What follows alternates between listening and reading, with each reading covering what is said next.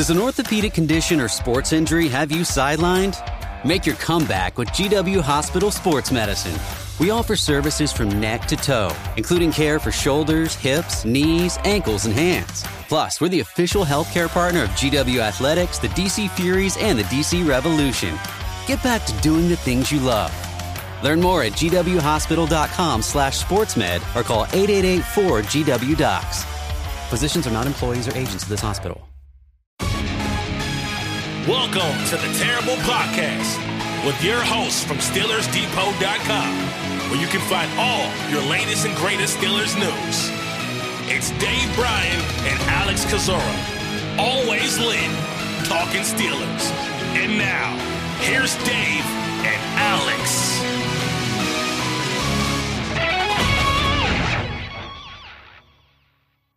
Welcome to the Terrible Podcast, Season 13, Episode 132. He's Dave Bryan. I'm Alex Kozora, SteelersDepot.com. Thanks for being back with us here this Friday, Steelers Nation.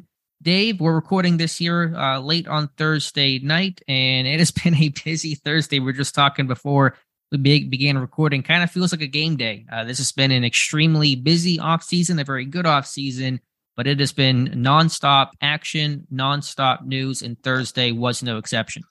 Man, aren't we supposed to get a little break in between rookie mini camps and OTAs? And Lord have mercy, yeah, we were talking. I can't remember an off season like this one. I don't know if it's just because there's more, you have more access to more stuff coming in and all that kind of stuff. But it seems like it's just been one thing after the other, and the Steelers have helped provide some of that with moves throughout the off season. And boy, do we got one to talk about today, and several interviews, and somebody falling in a pool, and it has been a crazy Thursday. So, dealer's choice. Alex, where would you like to start?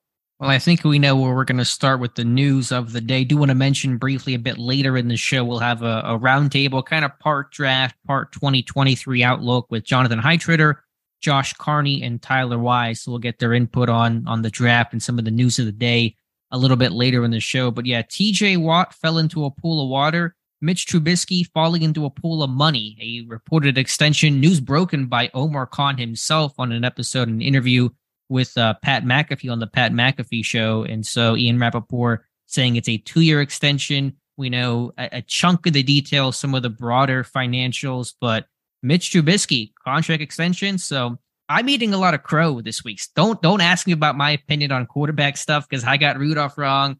I got Trubisky largely wrong. And so I thought he would play out this deal. You had talked about extension, Khan's comments back in February at the Combine. And now Trubisky seems imminent to an extension with the Pittsburgh Steelers. Yeah, obviously not officially announced by the team. I would suspect maybe that's going to happen tomorrow or Monday or something along those lines there. But it sounds like it's a done deal at this point. Omar Khan breaking extension news during an interview.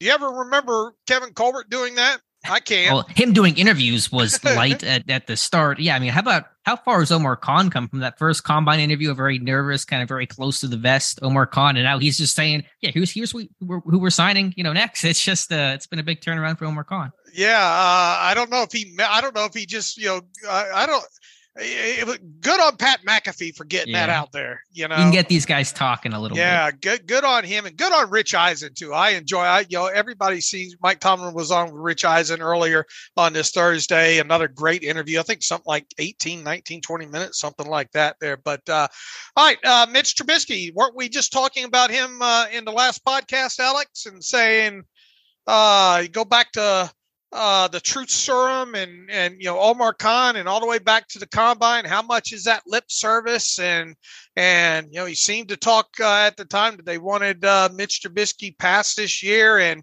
I think right there at the end of February is when I wrote that article. Could we see actually a Mitch Trubisky extension this offseason? And I even went as far as to put a projection out there in that end of February post. And fast forward, here we are in the middle of May. 2-year extension for Trubisky, according to Ian Rappaport.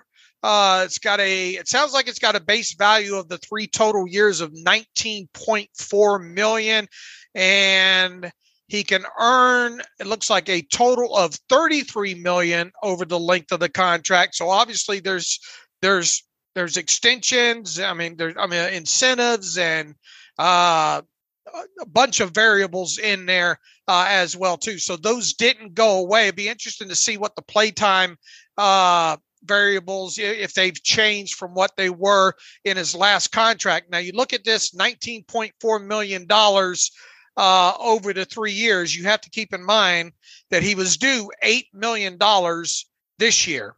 So that's considered old money. You subtract that from the $19.4 million total, you come up with $11.4 million new money. You take the 11.4 and you divide that by 2.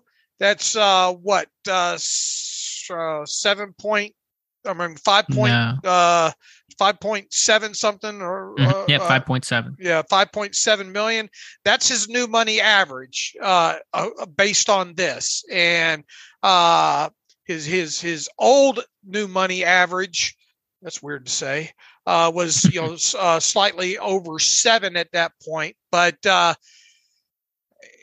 we don't have all, we've just got the loose kind of value on this thing, but I don't think it's hard to start piecing it together here. And the way I kind of envision this, now this is, I'm at the mercy at the number that's out there. So I have to, all I'm working off of is a $19.4 million total value of the 3 years. If indeed that's the case, I envision this having like an $8.1 million signing bonus, which was, a little bit more than what he was scheduled to earn in a base salary, and a total of like $9.4 million in 2023, base salaries in 2024 and 2025 of $5 million each.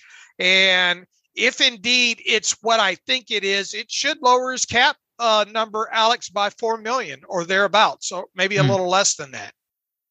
So that's a lot of cap space that's getting cleared this week with Akella Witherspoon's release, and then this extension with Trubisky that should provide some sort of 2023 cap relief. So given just what we know, and I know we don't know all the details in terms of the particulars of the contract, just again, some of these baseline figures, I think in terms of the new money average at 5.7 per year over the next, the 2 new years, that is a good price to pay for, I think, a veteran backup quarterback, one of the better number 2s in football. And rather than trying to go find somebody next year for maybe slightly cheaper, the effort, the risk, the unknown in doing that it's just not worth it. So to me, it's a fair number for both sides. And again, I'm surprised by it, but I'm happy to see it.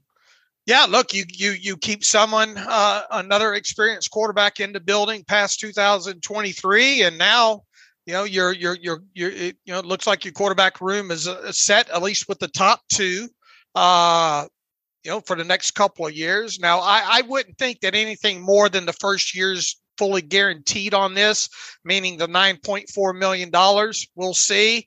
But, assuming Mitch doesn't fall off the cliff, look, we hope we don't have to see him, right? We hope that we see him do a couple of kneel downs, several kneel downs, maybe in relief here. But, assuming like he has base salaries in 2024 and 2025 of $5 million and cap hits of around $7.7 million, you can certainly work around that, especially you're still several years away from Kenny, potentially getting a new deal there. And, once again, you get it, you keep the devil that there. So, look, I've come a long way. We went into the offseason wondering maybe if Mitch Trubisky might be on the outs, because of that salary. And then you get to the Art Rooney II comments, and you start saying, well, it sounds like they're going to keep him. And then you get to the combine and everything that Omar Khan said, basically, not only do we want to keep him, we want to have him here past this season. And Now you fast forward to the middle of May before even OTAs get underway, and you've got him locked up for 2 more years, and in the process going to lower that cap charge in 2023 as well too. So kudos to Omar Khan. Omar's coming. He's coming. He's here. My thought with Trubisky was, again, in the offseason, I earlier in the offseason, I didn't know what real incentive there was for him to want to do an extension. I could see it from Pittsburgh's perspective to make him a number 2, to keep him in that role, to provide some clarity about the quarterback room going forward. And, we're still not that far removed from that comment that Trubisky made to ESPN's, basically saying he regretted signing as quickly as he did with the Pittsburgh Steelers, basically a deal that was done before free agency. And I believe the first free agency contract announced when the league year began in 2022. So from Trubisky's standpoint, what do you think has changed over these last couple of months for him to go from that comment to, hey, let me, put myself on a long-term deal, at least a 2-year deal extension with the Pittsburgh Steelers? Yeah, just look, all he had to do is probably had a conversation with Mason Rudolph. Mason probably says, "It's hell out there." Yeah, the grass is not always greener. Now look, there are we've seen a couple of these kind of middle of the road contracts out there this off season, right? Kind of medium range, but it's pretty much feast or famine, it seems. And I think at this point, in his career, he's a backup, obviously, and has to accept that. And why not do it in Pittsburgh and do it in a place that you might get it. You might have a chance at getting a couple of snaps along the way for whatever reason there, and it prevents him from having to climb into the free agency pool a year from now with all these. How many new quarterbacks did you have come into the league in the first round this year, and how many are coming next year? And you just get into that spot where it's time to accept the fact that you're probably a backup. So you better latch on where you can and as good a money as you can. And right now, I think he's one of the top paid backups in the league. And I think obviously because of the rookie deals around the league, he should be in the top 32 still as far as new money average goes, across the league. I'm with you. And that's a subject to my terrible take on Friday, basically coming to that same conclusion that I think Trubisky had a probably hard but honest and healthy conversation with himself of saying, my starter days are probably over, at least in the sense of, had I not taken the extension, played out the year as Kenny Pickett's backup, played a little bit, got a game or two when Pickett went down or some mop-up duty, whatever the case is, there was not going to be a hot market for me in all likelihood for the 2024 offseason. And so take the money now instead of trying to bet on yourself and hope something really breaks favorably in your direction. I think Trubisky made that calculation that I can have a really good spot in a place where you can win, compete. I think he does at least, like the locker room, like the culture, all those kinds of things he didn't have in Chicago, things he had more of in Buffalo, and wanted to kind of keep that, obviously at more money than what he had in the 1 year with the Bills. And so I think that's the thought that Trubisky has is, let me accept my role as a backup. I can still have value. I'm still one snap away from playing, and I can make a fair amount of money while doing all those things. And look, the Steelers have a long history of being dedicated to some long-term backups on top of it. So, this thing could, we'll see how long this runs. He's obviously under contract now through 2025, but might turn into some veteran benefit contracts. But he might be able to play a couple of years past that as well. Yeah, and frankly, and why wouldn't you want to play for Mike Tomlin on top of it? Sure. And frankly, it's just, there's probably some value in him and somebody wanting to keep him around. He was a 1-year starter at North Carolina, really didn't get a whole lot of commitment there, had a very turbulent Chicago, career, mostly downs, but some ups, and never really was on stable, consistent, probably secure feeling. Obviously, Buffalo was a 1-year thing. I'm sure he was well liked, had a good time there, but we knew that was going to be a short-term play. And so for somebody to come to him and say, hey, we like you, Mitch, we want you to be here, we want to commit to you, not something he's really had in his career before, college or NFL. And there's probably some value in stability for himself, for his family, and just to have at least some illusion of security. We know that NFL contracts are not, worth the paper they're printed on, but at least that feeling of this is where I'm going to put down roots for a little while. There's definitely value in that. Yeah, I would agree with that. So, once again, you come out of last season wondering if,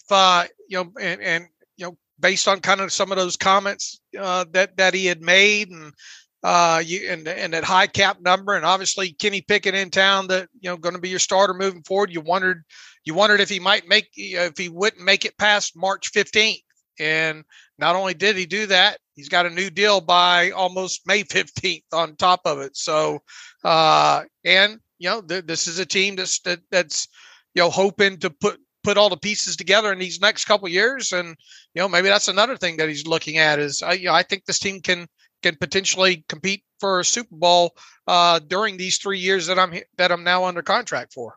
Sure. I'm sure that's a thought as well. And so I have to commend Omar Khan and the front office, because whatever message they're sending these quarterbacks and getting Rudolph to return, getting Trubisky to ink the long-term deal, again, there's reasons for those guys to want to do that, but they're selling it well to get these guys to come back and commit, things that I did not expect to happen. So again, I was wrong on both those things.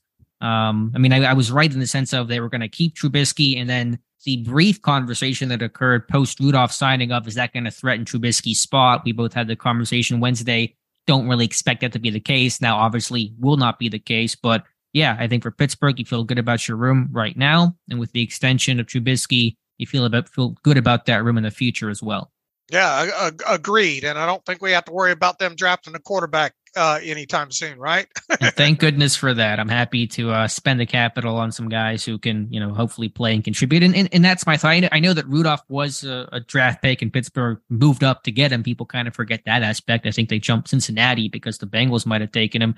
But I like signing the veteran guy as opposed to the draft pick that you have to try to develop, and they're so hit and miss. The success rate is so low. Get the veteran guy that kind of had the highs and lows and worked out all the kinks in other places like Chicago, and sign that guy. Yeah, you got to spend some more for him, but I'd rather spend a couple million extra for the veteran type guy than go spend a 4th round draft pick with low success rates anyway. So I always like that approach of let the other team, figure this guy out and let him kind of take his lumps, and then you go sign him. That's kind of what happened with Trubisky. A little weird route because he was signed to be the starter in 2022, but point is, you're getting a veteran established backup for a reasonable amount of money. It's not crazy high. And of course, Kenny Pickett on his rookie deal, it's a cheap quarterback room overall. So all of that to say is it's a pretty good place to be for the Pittsburgh Steelers. And look, 5.7 new money average is that's cheap, especially with the cap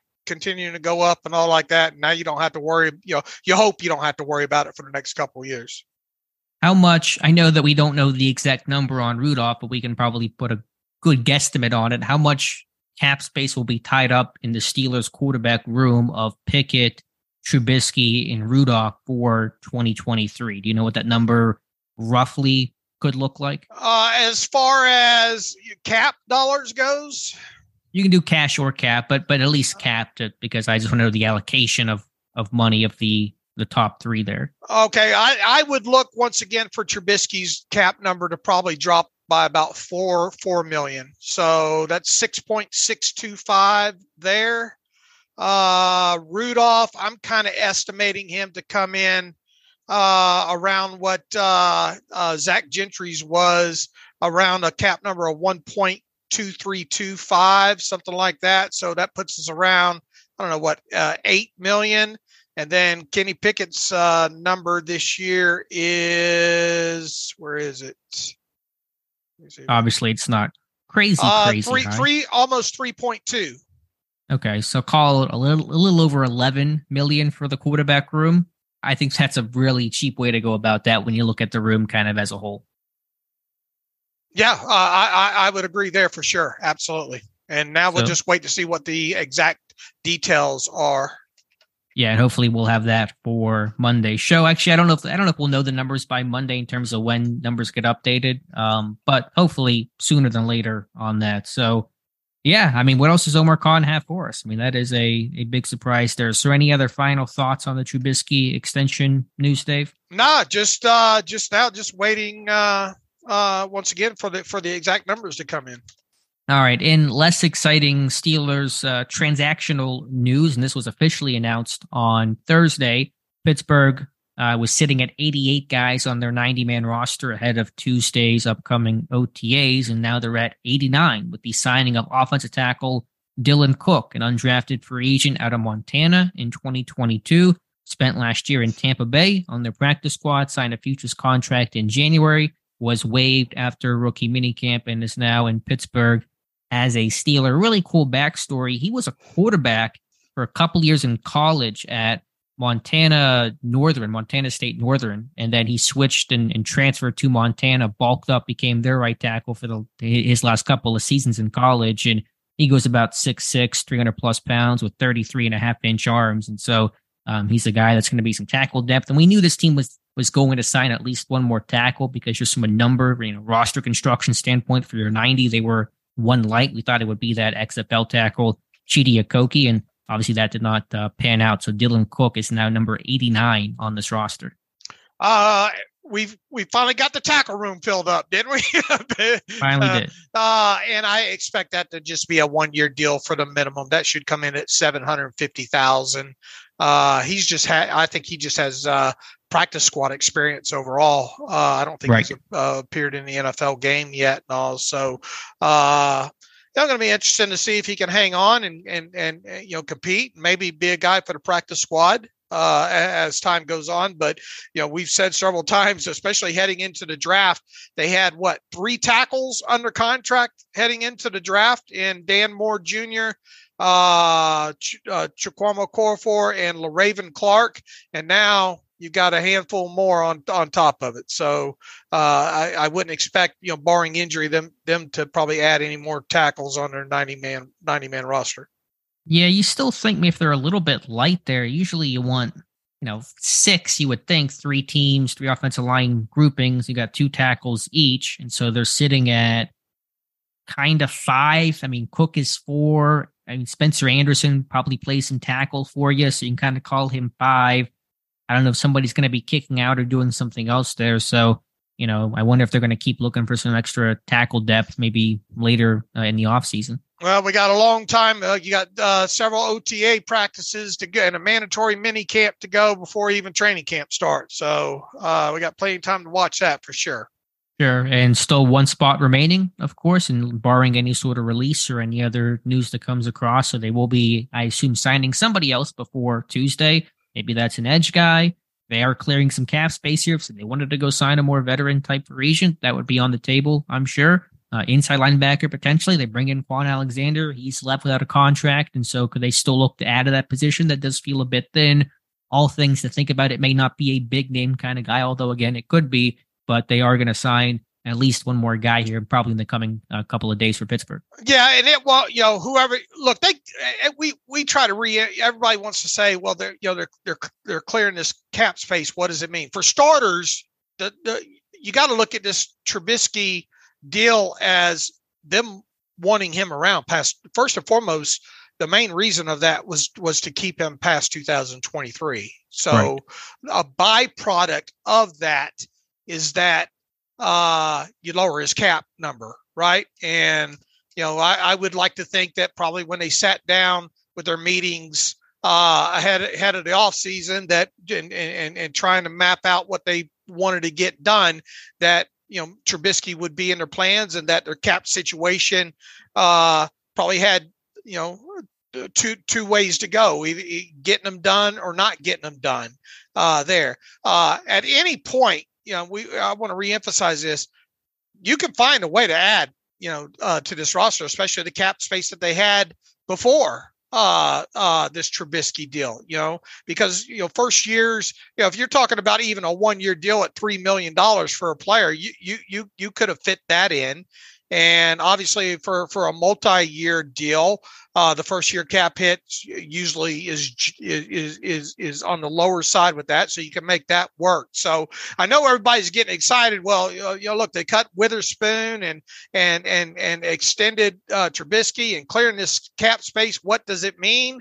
I mean, you still got one roster spot open, obviously, and if you're going to add, you could go three different directions with this spot, right? Slot corner, inside linebacker with like a Quan Alexander or an edge rusher, right? So I just would temper expectations as far as the value of such a player at this point.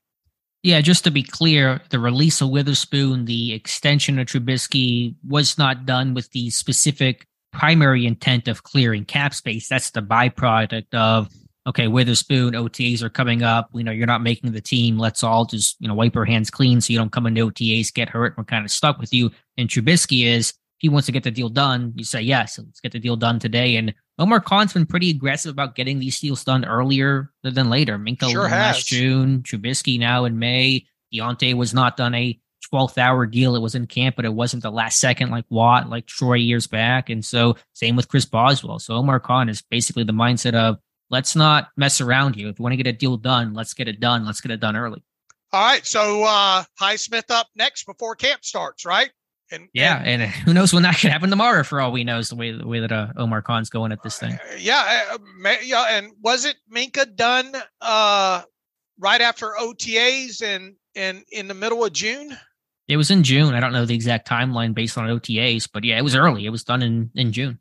Because do you really want to get in another situation where Highsmith says, you know what, the old lock in or the hold in type situation. Not saying that he would do that, but if he knows that there's a potential of a deal coming, he probably wouldn't want to risk it too much, in camp. So if we learned anything last season about them, obviously they didn't get Deontay done until after camp started, but maybe there is a chance that they get him done earlier. And I do wonder if these kind of new age hold-ins are kind of pushing teams like Pittsburgh to get some of these deals done earlier. Yeah, Deontay wasn't done until mid-camp, but he was back practicing, I don't know, it was a week and a half, 2 weeks into camp. So he still got the preseason and, got a good chunk of the summer to ramp up. And so, obviously in Pittsburgh, if you hold out, they're not going to negotiate. That's been the longstanding rule for quite some time. So before the hold-in became popular, guys would just have to come and practice, and there wasn't a lot of pressure on Pittsburgh to get a deal done right away. But I think with these hold-ins and the negative effects that come along with that, not getting reps, being a bit rusty and trying to get ready for the season, probably puts a bit of pressure on the team to let's get this thing done early so we can kind of avoid just any of the messiness that comes with the hold-in. I'm kind of expecting a Highsmith deal before camp now.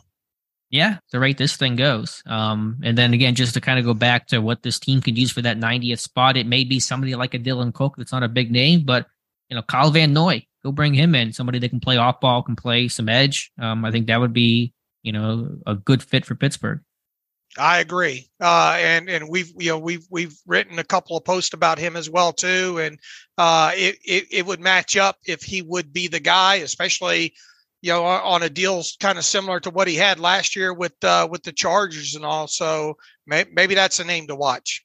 Yeah. So we'll let you know who that 90th guy is. Again, I would expect that name to be known pretty soon, probably by Monday is my guess, but we'll just let you know whenever that information rolls in. Dave, I know that the whole conversation right now is the Mason Rudolph signing, the Trubisky extension, TJ Watt falling into his own pool, all that kind of stuff. But the best news, the biggest news, the news that grabs me the most is they're hiring 2 more scouts. And I love the scouting stuff. I love the front office movement. And so reportedly not made official by the team, but reportedly team will be hiring 2 scouts for this upcoming draft cycle in Jim Ward and Zach Crockett. Crockett probably Ward's a familiar name, but Zach Crockett, a more familiar specific name, the former fullback for the Raiders. He was scouting with them. He's now coming into Pittsburgh, and Jim Ward, a Pittsburgh native, previously with Philadelphia. He'll come back with Andy Weidel and be a scout for the Steelers. And so that's some front office additions and shuffling to talk about. All right. And I know you watch that like a hawk. I do. And just to add some quick context of what these guys might be doing. They're area scouts. And so I expect Ward, who's been a Midwest area scout, to replace Mark Gorsick, who's stepping down in his role after almost 30 years in Pittsburgh. Gorsick for a long time was the Southern area scout. In 2023, he became the Midwest area scout, basically replacing what Dan Colbert did when he was an area scout before his promotion upward in Pittsburgh's front office. I believe he's now the director of college scouting. And so with Gorsick gone, you got to replace that territory. Ward should do that. Zach Crockett's been a Southeastern scout for a long time. He's from Florida, went to Florida State, and so he should replace our old friend Rick Verpreech, who was gone after 2022. Pittsburgh never really replaced that territory for 2023. It was kind of a bit of Mark Sadowski, some Phil Kreidler, a little bit kind of sort of Dan Rooney Jr., so there really was nobody to truly cover that region. And so I assume Crockett's being brought in to really have a more dedicated guy for this 2023-2024 draft cycle. We're going to have to reprogram our face recognition software. Somebody in the comments on the Crockett signing said, if you could let Dave and Alex know your hat color, would be appreciated. So we don't have to go searching for it. But we're gonna find it there, Mr. Crockett. Yeah, we will. If you're there, the camera will get you. They usually always do. That's funny. And I don't know if we're gonna at some point be able to have Mark Gorsick on. I think we're kind of in the background, kind of efforting that here. It'd be nice to talk to him, before training camp gets underway, and maybe he'll agree to do 15 minutes with us or something. But that might he's on Twitter. He's got to see that stuff that we put out there, right? I hope so. And I don't know. It might be a little bit awkward there. When they have, Omar Khan was talking. Did you hear Khan talking about the process and on McAfee and things, how they might want to change to be less predictable and all like that? And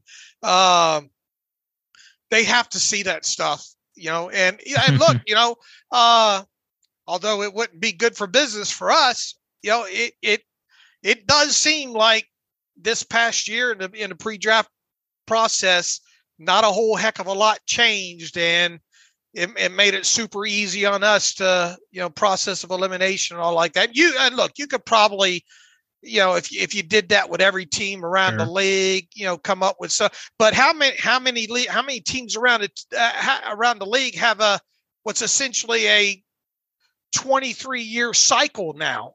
And let's face it, that's what it is, right? Even though we've only been a part of it for, half that time, but and really a little bit less than that when we started getting religious about it. But I mean, we know what to look for, and we know how to kind of, decipher it, and, right, and go from there. So anyway, that's funny. It would be interesting to get Mark Gorsick on, and I could come up with some good questions for him, and I know you could too. Yeah, I'm sure there's tons of stories. You're right. Pittsburgh's a predictable team, but it's partly because we study it so intently.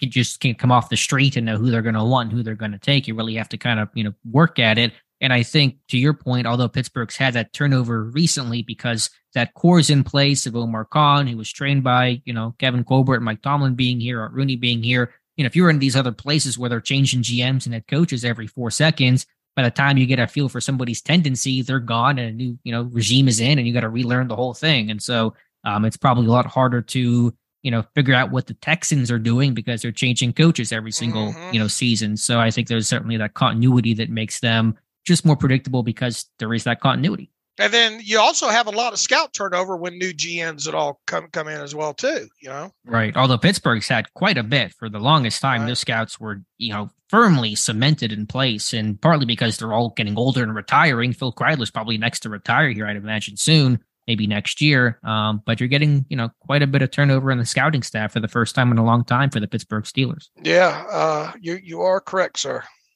All right, Dave, we do have a couple more pieces of news to get to. We'll take a pause here and come back with our Steelers Depot roundtable of Jonathan Heitritter, Josh Carney, and Tyler Wise to get their thoughts on the draft, their impact in the 2023 Pittsburgh Steelers. We'll take a break and come back with the guys.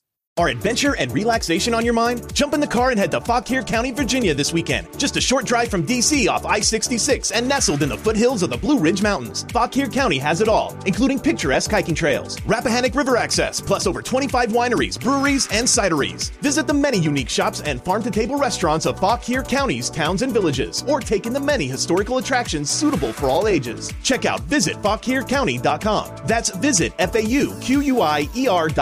Fauquier County. Find what you love.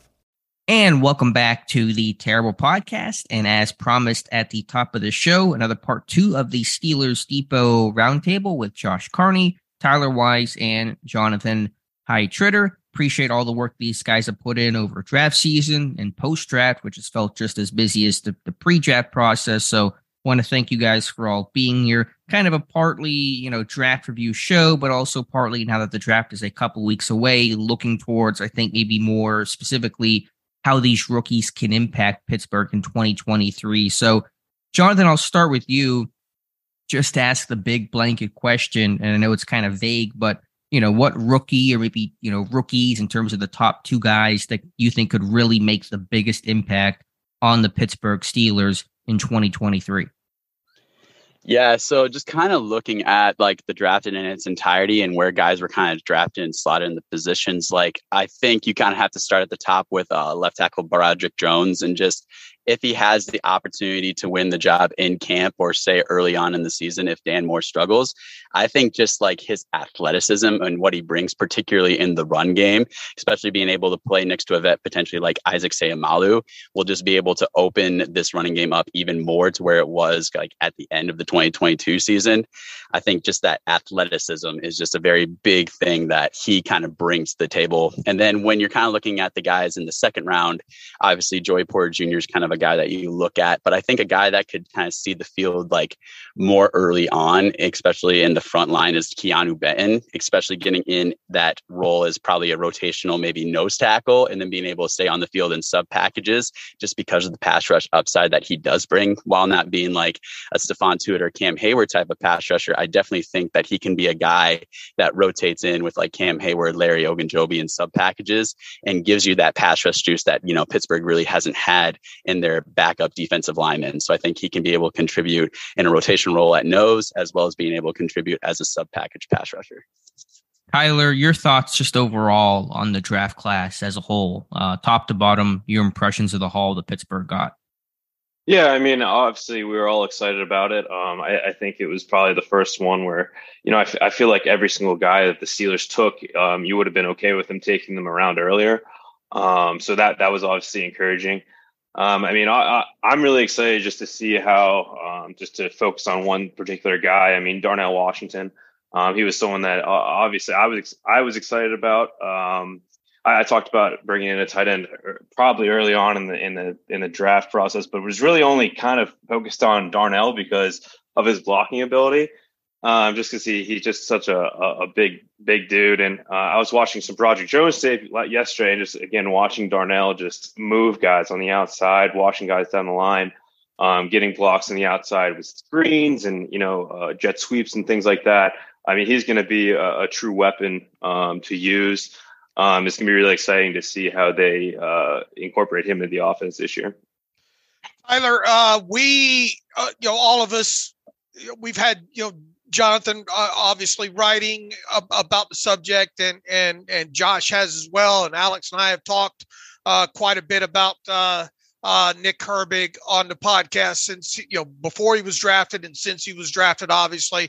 But and I think we might have talked a little bit with you pre-draft about him. But where do you weigh in on Nick Herbig, positionally and post-draft now? Yeah, so I mean, I always kind of viewed Herbig as an inside guy. I mean, it's tough because obviously it's tough when there's zero tape of where you kind of project him to play.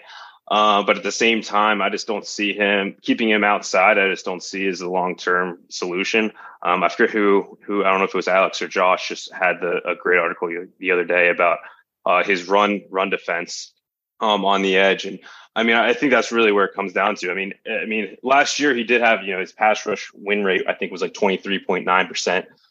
for PFF. And, that's obviously a good weapon to have there, but I would say that probably limits you to, 8 to 10, snaps a game on the outside. So, I think if they can, start to incorporate him inside and play there, kind of the same trajectory as Lawrence Timmons was actually somebody I was just looking up I love that relative athletic score kind of compared to, and him and Lawrence Timmons actually line up pretty perfectly. So it's kind of funny to just kind of see how that's kind of exactly how he was kind of viewed when he was coming in. He was an outside linebacker. They're like, is he going to play inside or outside? And then he obviously found his home inside. So I'm hoping that's where he ends up. Obviously, he has great hand usage as well. On the outside, he had a lot of good chops, swipes, push and pulls and things. And I think that translates well to him moving inside because, I view being an inside linebacker, the number one thing for me is seeing if guys can block shed. And I think he can definitely do that with his quickness, with his hand usage and everything like that. So it will really just kind of be coming down to, seeing the field from, obviously a different view. And if he can, adjust those angles and reading the offense and pulls and everything like that, will be good. So, obviously, there still has, we don't know what he's like in man coverage. Even at Wisconsin, he was really only uses zone drop. So that will obviously be another transition, but his athletic profile doesn't really necessarily say he can't do that either. So it's all going to be something we hopefully see through training camp in the preseason and go from there. My next question would be, to all of you, when you turn on the tape with Joey Porter Jr., what is the first thing that sticks out to you about him? Either positively or negatively. This guy is long, man. Like he is super long. Like you look at just his height, standing a little over 6'2", and just like that arm length. Like I think he recorded like over 34-inch arms or at the cornerback position, which is just ridiculous. Like his hands are just dangling to his knees, and just seeing that length on tape, just, when he like sets up in like a press man situation at the line of scrimmage, like his arms are kind of like cocked back, ready to go, ready to give that one arm jab. And you just see that length, like, he's not the quickest guy when it comes to like, his transitions and being able to click and close. But at the same time, just his length and his like size and his frame allow him to still be in position to at least contest passes, even when he may be a step off. So like for me, I had a second round grade on Joey Porter Jr. at the very start of the pre-draft process, just because I was like concerned in terms of like his spatial awareness, being able to play the ball in the air all the time, being able to he still deals with being a little bit grabby, kind of like what he struggled with a lot the year prior. He kind of cut down on that this year, but still something that you see pop up in tape against, especially some of the best receiving competition that he faced. And he just kind of can be a little bit slow in his transitions, just because he's naturally a little bit more tight hip, being a taller, more angular player. But just that length and that size will always allow him to be in position unless he like gets badly burnt on a rep. So that's something that definitely sticks out with him, is just that overall length that he brings to the position, which is so rare. Josh? Yeah, I think it's that length and that physicality. There's games where he just absolutely swallows up receivers. And, of course, some of those receivers he played in the Big Ten were smaller than what you're going to see week to week in the NFL. But it's certainly eye-opening, that length and physicality that he has at the position, the comfort he has, in press at the line of scrimmage. As Jonathan said, he is a little tight-hipped. His transitions are a little rough at times, but when he gets his hands on you, he can really control you at the line of scrimmage and really take away one side of the field. And I'm curious to see how that translates to the NFL, because he's going to be facing, bigger, faster, stronger receivers, guys that are very good at beating press. So I'm curious to see how he develops in that area at the NFL. But the length is truly impressive. And I think there was that clip that the Steelers posted of him walking into the facility, ahead of rookie minicamp, and you could just see the length. It looked like he could scratch his knees standing there. So that's going to be something to watch. And that's something that's definitely jumping off the tape for me when I go back through his Penn State stuff. Tyler, you like jumping into the wide receiver and defensive back tape? Yeah, absolutely. Obviously his physicality it jumps off the tape there, but also just his swagger and his demeanor of how he plays the game will definitely be a nice thing to see on the outside there. He has some great tape against, Garrett Wilson in 2021, some good reps against Marvin Harrison Jr. in 2022. So he's definitely not not scared to face anybody out there. And I think one thing to take note of will be, I think it'll be really fun to watch him and Pickens kind of line up at Latrobe. I wouldn't be shocked if, you saw a little bit of, a little maybe fighting, some jawing back and forth at Latrobe between those two. But also, I think it would be big for him to face Deontay Johnson at training camp. I think he'll be somebody that, with JPJ's kind of movement, I think will actually kind of give him some struggles. And I think that would be a good thing to see, similar to how, Artie Burns and AB kind of face each other. Obviously taking your lumps, but from learning, hopefully he learns a little bit better than Artie Burns. But at the same time, I think they'll be a good person to go against and learn from. But yeah, I mean, JPJ was super fun to watch. I mean, seeing him at the Purdue game, I think it was the first game this season I watched live, and that was really where, it was kind of floated around where it was like Joey Porter Jr., Steelers, everything like that for obvious reasons. But when I watched that game and saw how he kind of suffocated them and, quick game, and every time they targeted him, I think it felt like he got the hands on the ball. So that's just the type of player he can be, and it was exciting for him to be there at 32. Yeah, 6 pass breakups in that Purdue game, probably his best of the season. Josh, to go back to you and to stick with another big corner that was taken later in 7th round pick, Corey Trice Jr., who I think we all understood talent-wise, tape-wise, a better player than 7th round great, but there's some medical concerns there. Where do you see him potentially fitting in this defense on this team in 2023? Obviously, there may not be a role for him right away, but could he have any impact beyond special teams for Pittsburgh his rookie season?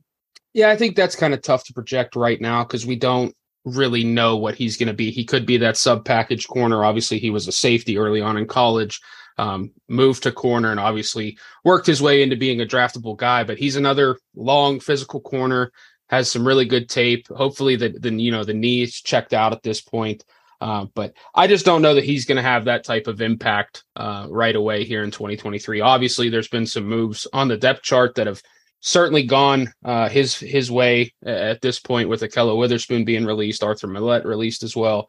But I think projecting and maybe potentially expecting him to have a role here this upcoming season is a bit of a stretch. But he's a guy that probably without the medicals should have gone 2nd, 3rd round. So it would not shock me if he works his way into a role here in Pittsburgh, kind of like a Levi Wallace early on. Jonathan, Steelers signed 6 undrafted free agents after the draft. And David and I should have mentioned that we have signing bonuses for all those guys, and that model for Pittsburgh has not changed. It's a pretty cheap class that's not as attractive looking as some others. But give me a name of the 6 guys that were signed that you want to keep an eye on this summer, somebody that could really have a chance to stick on this team in some capacity.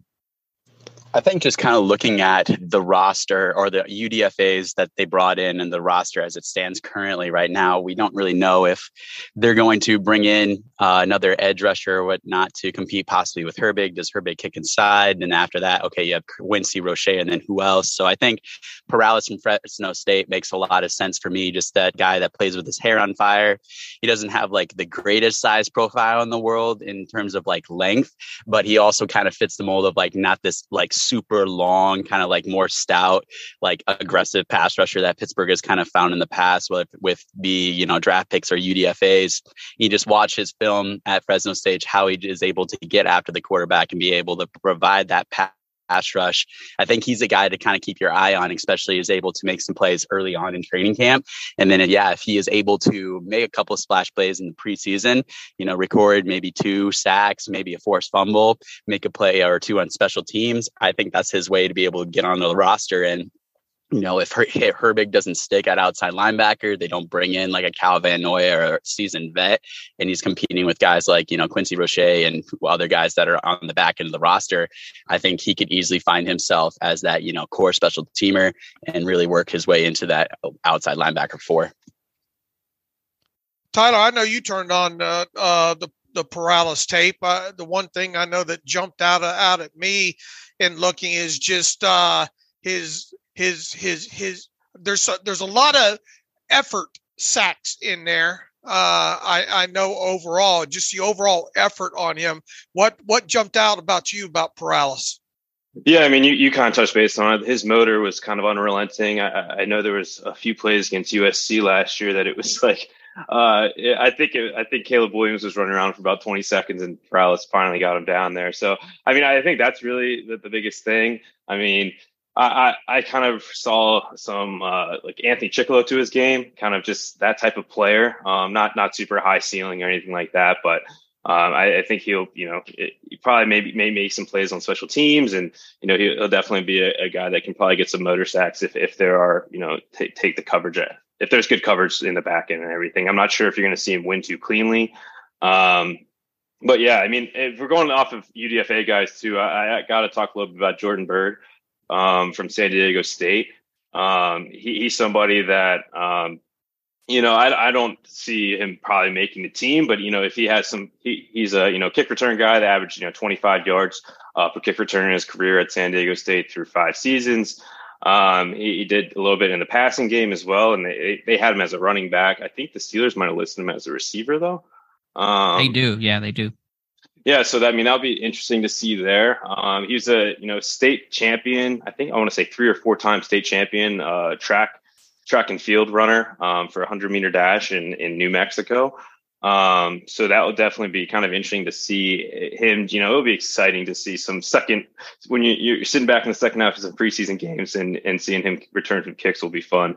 I'm not sure. He didn't really have as much success as punt returns. He only averaged about six yards for that. So, but he does have a punt return touchdown as well. So if he can, return 1 or 2 here in the preseason, maybe he does, open up a spot for him. But from there, it's probably the most exciting guy, I would say, for me in the UDFA class. He'd have to pull a Stephon Logan is what you're saying, right? Exactly. we talk, it seems like every year we talk about poor Stephon Logan. He just he gets mentioned in that light, but without a doubt he was given, because of that what he did that one preseason there, ended up making the 53-man roster, and I'm sure Mike Tomlin brings that up to these guys every offseason as part of, hey, you could be this guy here. Alex, go ahead. Just to kind of look towards the Steelers 2023 season, Josh, I'll start with you. What's your outlook on this team? I think it's a better roster. It's a clearer, more cohesive plan and vision for how Pittsburgh wants to win. But of course, the AFC North is ultra competitive. The AFC at large has the majority of the best quarterbacks in football. What are your feelings about the Steelers team as we sit here on May 19th? I got to say, I'm pretty high on this team overall. I mean, yeah, there's still some question marks and some holes, depth at inside linebacker, depth behind TJ Watt and Alex Highsmith at outside linebacker, slot corners up in the air. But Omar Khan did a really good job of addressing the holes on this roster, bringing in guys that clearly fit what they want to do on both sides of the football. And then building off of what they did last season in the second half, going 7-2 down the stretch. There's a clear identity. I think that style works for them and certainly works in the NFL today. It's all cyclical, and it feels like that power rushing attack is coming back, and Pittsburgh's, at the head of the curve here in a sense. But I'm high on this team. I know the AFC North is going to be very difficult. I know the AFC overall is loaded, but this team grew up last year. They certainly got the growing pains out of the way, and I think it's all going to come down to if Kenny Pickett can take that step forward in year 2. But he's got all the tools around him. The offensive line is rebuilt in a big way. Feel very good about that group heading into the year. Defense, as long as they stay healthy, they're going to be one of the best ones in the league. I'm very high on this team. I don't want to put a number on wins at this point, but I feel good about it. And I think a lot of Steeler fans will as well. Jonathan, let me ask you kind of a slightly different way. Do you like the plan that Pittsburgh's building? And it seems to me their plan is let's be countercultural to where most of the NFL sits today in terms of the high-flying offenses, big aerial attacks, going to score 30-plus points per game. I think Pittsburgh says we're not going to be able to compete with the Mahomes, the Josh Allens of the world. Let's play bully ball. Let's control the ball. Let's win time of possession. Let's play the best defense by putting Mahomes on the sidelines. Do you think that's a plan that could, A, work in the regular season, but B, more importantly, could that plan work in a playoff game against one of those top offenses? Yeah, I'm going to quote Mike Tomlin, and he's saying, like, if you have red paint, you paint the barn red. So it's just, you look at what you have at your disposal. And while we have yet to see, like, if Kenny Pickett can take that next step in terms of being this team's franchise quarterback, and what does that exactly mean? Can he be Ben Roethlisberger-esque? Is he a shade underneath that? Like, is he a guy that you want throwing the ball 45, 50 times a game? Or is he a guy that you want to throw 20, 25, maybe 30 times a game, but, find the identity of your offense in a power running game? And I like the idea and the identity that the Steelers are embracing, especially on the offensive side of the ball, of zigging when everyone else is zagging, in terms of embracing that high-flying passing offense, just because you look just kind of at the quarterback specifically in the AFC, like whether it be Mahomes, Josh Allen, Justin Herbert, like Kenny Pickett physically is not in the same category as those guys. But you look at what he does well, like what he had in those clutch moments down the stretch against the Raiders and against the Ravens, being able to methodically move the offense down the field, cutting down on the turnovers in the second half of the season, and being able to put this team in position to win games late. So you look at that, and you look at what they currently had in terms of a first-round pick with running back at Najee Harris, and just being able to support Pickett the best he can. I think they did a great job of building an offense that can kill you in multiple different ways, but is centered around, okay, if we can run the ball, we're going to run the ball until you can't stop us anymore. Kind of like what the Tennessee Titans like to do with Derrick Henry. And, the Titans weren't very good this past year, but in the past, like, they've had a lot of success in the regular season, and they've made some noise in the playoffs as well, too. I think getting like as far as like almost the AFC championship game just a few years ago.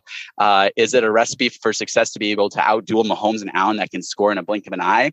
Possibly not. I mean, that's where you have to really focus on building up this defense the right way. And I think that Khan and Andy Weidel in the front office has done a very good job of looking at, the trenches, being able to invest there, being able to invest in quality cover men to be able to complement the offense as well, too. But I think that, based off of what they have at their disposal, they're able to create a winning football team that should be at least able to compete with these like AFC powerhouse teams, compared to like when they walked into Buffalo last year. Everyone knew they were going to kind of get slapped, and they did get slapped.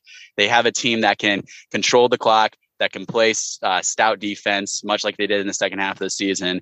And yeah, I think this is a team that can, that should make a push for the playoffs, at least as a wild card. And, if things break right, maybe split with the Bengals, split with the Ravens, and, maybe push for the AFC North. Tyler, I think still, despite all the upgrades that Pittsburgh has made, everything kind of comes down to Kenny Pickett. So what do you think Kenny Pickett has to do in year 2 to make that jump? Not to be on a Mahomes level, obviously, but just to become somebody that can really compete and win a playoff game. What's something he really has to do in order to make that jump? Yeah, so I think we have to, see him win games with his arm. There were plenty of games during, Ben Roethlisberger's career that we saw, him outduel some people.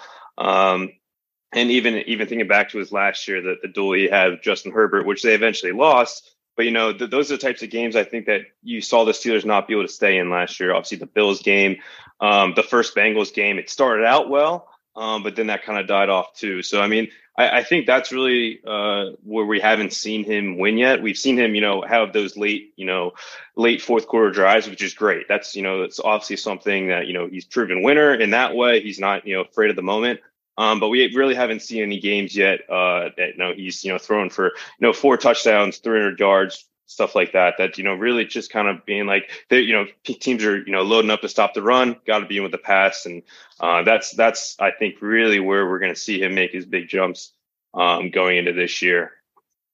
I want to stay with Tyler here, much like, Owen Straley has become kind of our DB go-to guy when it comes to the tape and pre-draft and in season. You've kind of done that with the wide receiver position overall. I know you really get into the tape on the wide receiver stuff in season here. Reception perception, which I think they do an absolutely phenomenal job with the metrics and the charting and everything that they do. I'm sure you probably recently, kind of read the stuff that they put out there on George Pickens, and I think, more so the separation aspect of his game. Where are you at right now on George Pickens overall with his game coming out of his rookie season into his second season? Yeah, so I saw there was a little bit of an uproar about that, and I mean, I thought what they said about, I mean, he didn't create separation last year. I mean, that was something that we kind of talked about a good bit. I mean, he still has to improve greatly as a route runner. There's only so many goes and things you can kind of go through. Yeah, exactly. There's only so many times that can. I mean, if that's your one trick pony, it's not what you initially think is it, one trick pony like Mike Wallace just going deep. But I mean, I think he definitely is still super raw as a route runner, and being able to notice holes in zones and sit in them, and hopefully he's working a little bit with Deontay, and they're not the same player by any means. So he's never going to be a Deontay type route runner by any means, but. I mean, that's something that he definitely has to work on this year. I mean, just getting the, getting all the nuance of the position down. And we knew that coming out too. I mean, that was something that, he didn't play a ton at Georgia. Obviously he was injured for a good portion of that. So, I mean, I think he's in a good spot, but saying that, I don't even know what metric they were saying about him being a poor zone player, I guess. Which was one of the first things I've actually never even heard of that before as a receiver.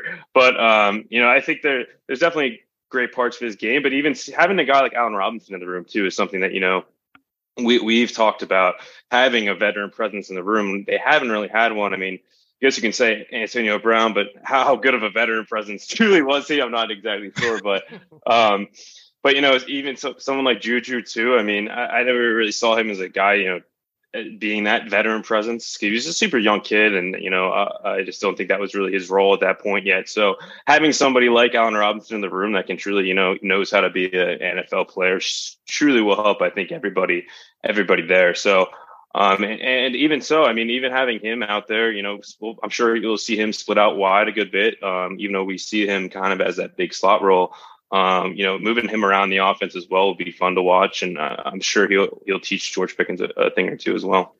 At even after the draft at this point right now, it seems like the most of the lines out there as far as win totals, the over under on that is still right around 8.5 overall. And as objective as I like to be, and I as Alex likes to be, even so. The Steelers finally announcing a new 3-year contract for Mitchell Trubisky here. But of course, we knew that going into today, but they're making it official right now. So hopefully we'll have the terms of that here pretty soon. But back to what my point here, 8.5 win total. I know I'm hammering the 8.5 over right now. I would imagine Alex is as well. My question is what might we be missing as analysts or as a fan base of why that win total is only 8.5? I think you look at just the team in its entirety and how much, this is a much improved roster from head to toe compared to where it was a season ago.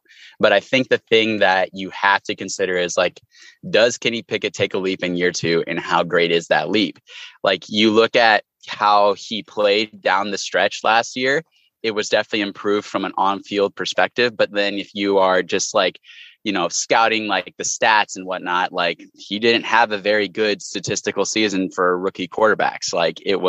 He threw more interceptions than touchdowns. He had moments where he would lock onto receivers. And it's just, he wasn't throwing for a whole lot of passing yards. And again, they threw for 12 touchdowns as a team last year. It was not good. So, does he take a step forward, and how great is that step forward? Especially when you're considering the teams in the AFC, let alone the AFC North, with Joe Burrow and the Bengals likely being the favorite right now, Lamar Jackson inking a new deal and being able to have that stability in Baltimore. And then you have the Cleveland Browns with a whole year of Deshaun Watson and a full offseason, as well as them making moves as well throughout the offseason, much like the Steelers have. So the big thing is just betting on Kenny Pickett to take that leap. And, what if that's, posting 3,000 passing yards, 20 plus touchdowns, whatever it is.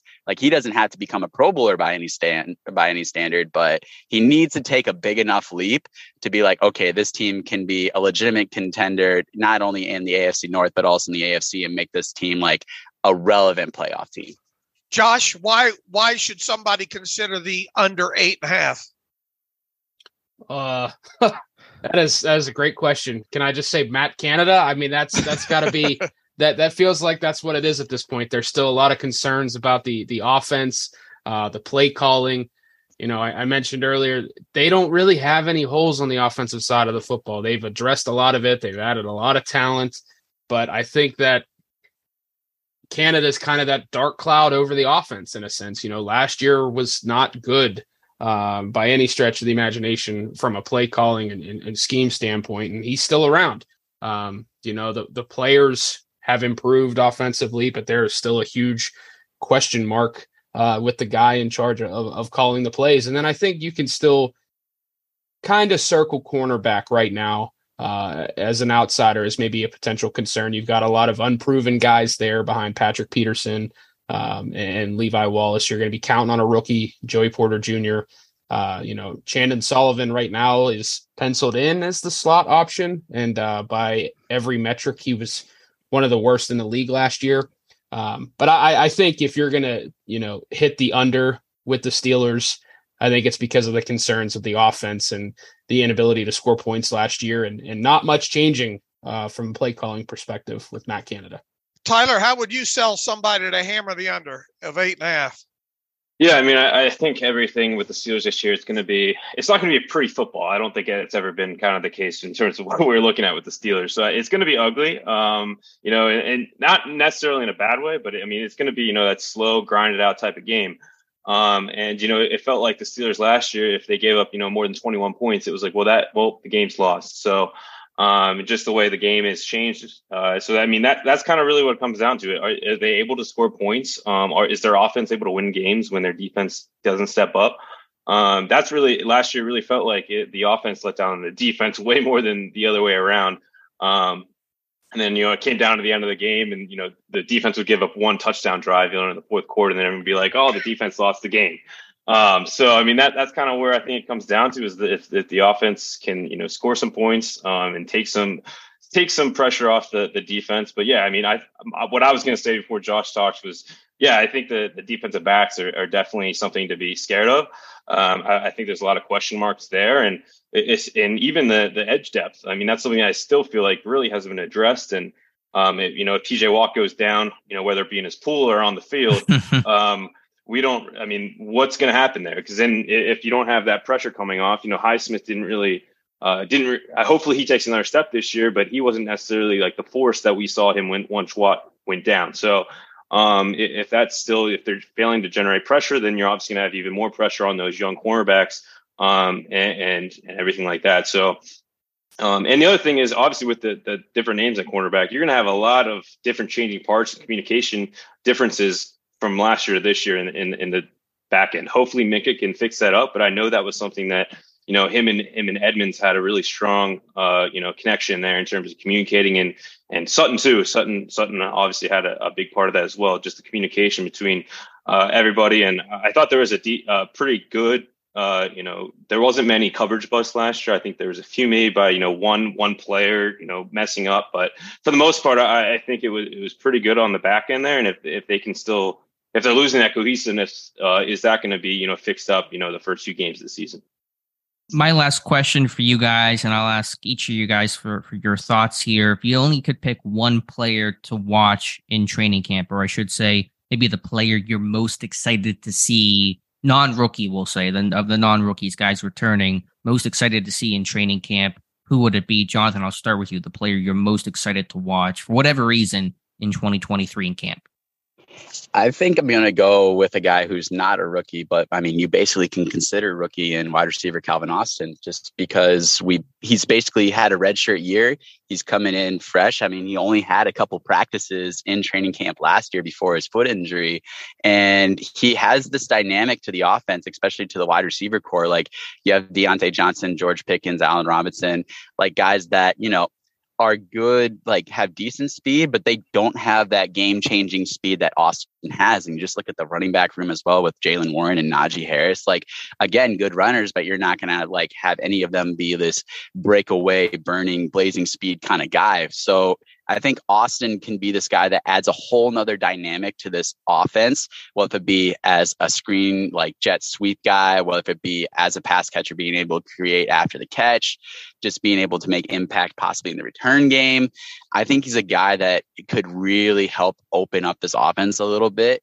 And that's where I'm very excited to see how he builds off of just the few training camp practices he had last year, and just kind of see how he can take that into preseason action, and if he can become a regular part of this offense, or if he's just going to be relegated to being more of a gadget type of guy. Josh, the player you're most looking forward to watching come this summer? I'm going to say Landon Roberts. I really liked that signing.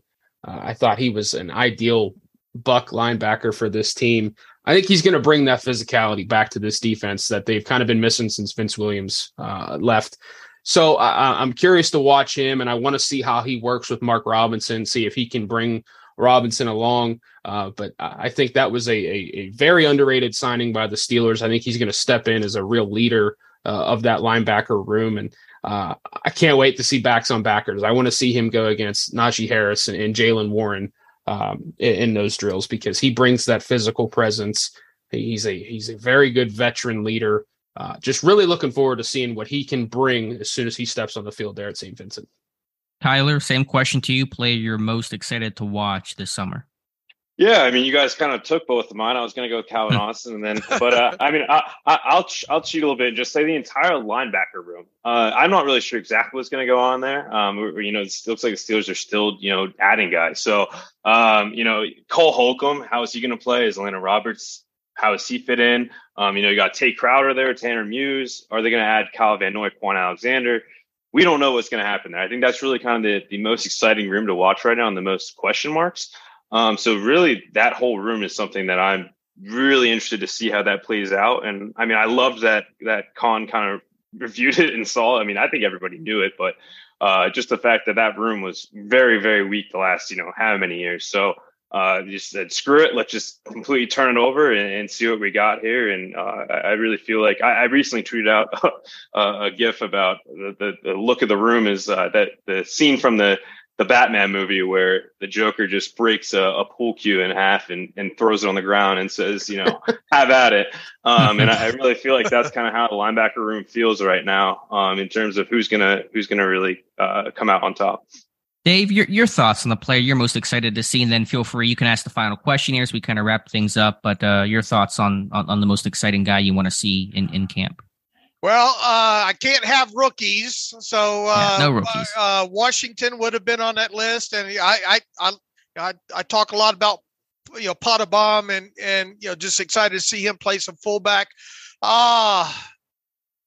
You know what? I want to see Zach Gentry, see if he can take that next step or get at least back to the level he was a couple of years ago with the blocking, because I think this team's going to run a lot of heavy stuff, obviously, for the running game. And I've talked several times about Zach Gentry this offseason, how I don't think his roster spot should be absolutely guaranteed, especially with the money that they gave him. Yes, they went out and got Washington, and obviously Pat Freiermuth is going to be a big part of that offense, even in heavy personnel groupings. But what happens when you don't have one of those two guys on the field? There are obviously going to be situations where Gentry has to be the number one or number two, and potentially, depending on injuries, even kind of the number one out there on the field. So this offseason, I want to see Zach Gentry start playing up to that size that he has and the experience that he has in the league. So I think that would be one of a few that I'd put on that list there. All right, fair enough. My answer, if anyone cares, is Mark Robinson. Kind of like Landon Roberts, but I mean, I get why they brought Roberts in as some veteran depth, but he's the same dude as Mark Robinson. Just play Mark Robinson, the younger guy, the fresher guy, the cheaper guy. But I want to see him in year number two. I think he could be a guy that kind of gets it this year, as opposed to last year was kind of just, flying by the seat of your pants. But Dave, go ahead and finish out the conversation here. All right, Hakeem Butler. I have a full contextualization coming up on his 73 targets in the XFL. I've got to admit that after watching all the tape, of and comparing it to the hype and what I remember, I'm not doing jumping jacks. I'm not running around the room. I'm not, I'm not as excited. I think there's a lot to be excited about him. I think he deserves a chance to be back in the NFL. But within that, what are each of your guys' kind of quick thoughts on Hakeem Butler and his chances of making a roster? Well, I'll dive in first just because I did the film room on Butler shortly after he signed, and just being an Iowa guy, like being able to watch him and his progression from Iowa State when he was kind of second fiddle to Alan Lazard with the Cyclones, and then how he kind of stepped into that main role the year before he got drafted. And I mean, you just like similar conversation to Joey Porter Jr. You just see the length on this guy. I think he's like 6'5" and 5'8", 220 plus pounds. I mean, he has like nearly 35-inch arms, like almost 11-inch hands. Like the guy is just a walking like skyscraper at the wide receiver position.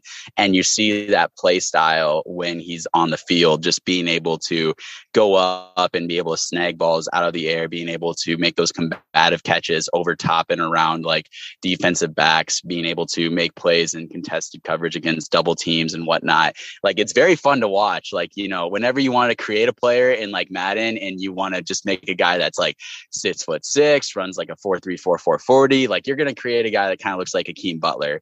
But then you kind of dive into the negatives as well too. And you just think about like the keys like to the game, and you look at, okay, how does he consistently catch the ball? And does he give consistent effort as a blocker, which is a big point, Tyler often makes in his film room breakdowns. And one thing that kind of stuck out with him is just his drops and his concentration drops. We obviously have gotten on Deontay Johnson about that in the past. And like, he is like a former Pro Bowl or caliber receiver, whereas Hakeem Butler is just trying to make the team. So if he's struggling with these same like focus or concentration drops and not making the routine catches routinely, it's going to be very hard for him to be able to make the roster. Same in point when you have such a big physical receiver, but he's not consistently showing effort in the run game as a blocker. Like there's times where he will like utilize his size and length and just be able to latch on to defensive backs when you watch his tape. But there's also times where he just kind of like loafing around and just kind of like not being able, giving a half effort. And you never want to see that. Like, especially from the receiver position, when you have a running game where you're looking to, spring explosive plays and double explosive plays. So for him, like he really needs to focus in on those finite details at the position, just because, the size is great. Like the ability to stretch the seam, especially from the slide, is awesome. But those little things are going to be what makes or breaks his chances of making the roster. Tyler, I know you jumped into Hakeem Butler tape. What's the most concerning thing with him? Yeah, I mean, I think, a lot of people have asked me because I've been posting stuff. And I mean, the biggest thing I see with him is he just doesn't have the technical details down in the game. I kind of relate him a lot to, honestly, Chase Claypool, especially in the slot. I mean, he plays too high, and when he's outside and they try to throw 50-50 balls to him, it's just kind of like that same effort. You're not really expecting him to come down with it. You kind of hope for a defensive pass interference. Now, he did have a few, contested catches in the XFL, but I mean, he's not very sudden out of his breaks, and I don't see the 4.43 speed with him at all. He's more kind of a, long strider where, maybe if he's running, flat out straight, he does get that 4.43, but, he's really he moves more like a tight end, in my opinion. And, because he plays so high, when he does like get wrapped up and tackled, like it feels like he doesn't fall forward much because he's playing so high. The guys can kind of just fall to the side, and he doesn't have that, that power in that way. But I mean, there's a lot of stuff to like about him. Like obviously he does have a huge catch radius, and he does kind of overpower people, through the route. But that was something too where I posted a few where he's just literally just pushing guys like 5 yards down the field.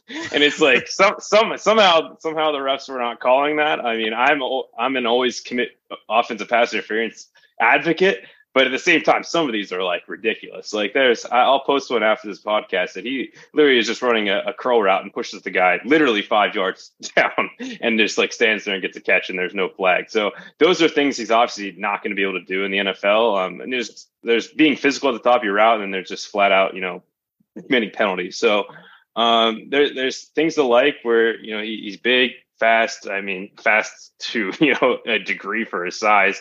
I think he can create some mismatches from the from the slot, but I just don't see his position on this roster, honestly, at this point. I mentioned that too, where as soon as Allen Robinson was signed, it was like, I mentioned, possibly bringing him in, but as soon as Allen Robinson was signed, I feel like that was his roster spot. And I don't see him being a guy that plays special teams remotely close to the ability that Miles Boykin has. So, I mean, maybe he carves out a position, but at this point, I just don't see his spot on this roster. You guys weren't privy to it because we record it's earlier in this, or I don't know if it's earlier. I think it's earlier in this podcast where we'll have it cut in at, but me talking about Butler. And one of the things that I came away from the tape from was I didn't think he had enough contested catches in there for a guy his size. And I think that's kind of what you're saying as well too, right, Tyler? I mean, you with his size and his catch radius and the big body and physicality, it feels like I was wanting more contested catches. And I think that's what you're trying to say, right? Yeah, I mean, I think he had one. I'm trying to think if that was like a corner route that he kind of reached over top of the guy. But other than that, I really felt like anything that was truly contested, he's just not super physical at the catch point, I didn't think. I mean, he really thrived off of being in the XFL and being faster and stronger than everybody else, bigger, faster, stronger than everybody in the XFL. It really seemed like he was, a varsity player playing, Monday night on the JV game. And that's just all going to be, shortened down, and all those, advantages that he has in the XFL is not going to be the case really as much in the NFL. Obviously in the preseason and stuff, there's going to be some guys that, probably are XFL level players that he can maybe take advantage of. But at the same time, I think those nuances are going to catch up to, and he's definitely not going to be a guy that you can just put outside and throw 50-50 balls to, like the Steelers try to do with Chase Claypool. You're going to get many of the same results because he's just not that type of guy. Josh, take us home with Hakeem Butler. I'm still trying to recover from Tyler saying he reminds him of Chase Claypool. Now I can't get it out of my head. I really think he doesn't fall backwards. Yeah. I will say that. I mean, he on those kind of big balls, I didn't see a lot of that jump and fall on my back, type. But go ahead. Yeah, no, I thought when Tyler pointed him out before the Allen Robinson trade as a slot option, I thought it was a great call by Tyler. And, then obviously they trade for Robinson. And as Tyler said, that kind of takes away Butler's opportunity to land on the 53. And I don't know that he's going to be a guy that wants to stick on a practice squad where he's going to be behind guys, like a Boykin, a Robinson. I do think it will help Butler, though, to get into camp and kind of watch and see how guys like George Pickens and Allen Robinson play as more of those physical contested guys. And hopefully it rubs off on him a little bit. And I am curious to see how he develops, in OTAs, mini camp, training camp with Frisman Jackson overall. But yeah, for a guy his size with his testing numbers, he just didn't make those plays at the NFL. He certainly did that in the Big 12 at Iowa State, and that obviously got him on the radar. But he couldn't put it together in the NFL. And quite honestly, I mean, he didn't really get any opportunities either. I think he played one game in the NFL with the Eagles and never quite latched on with Arizona.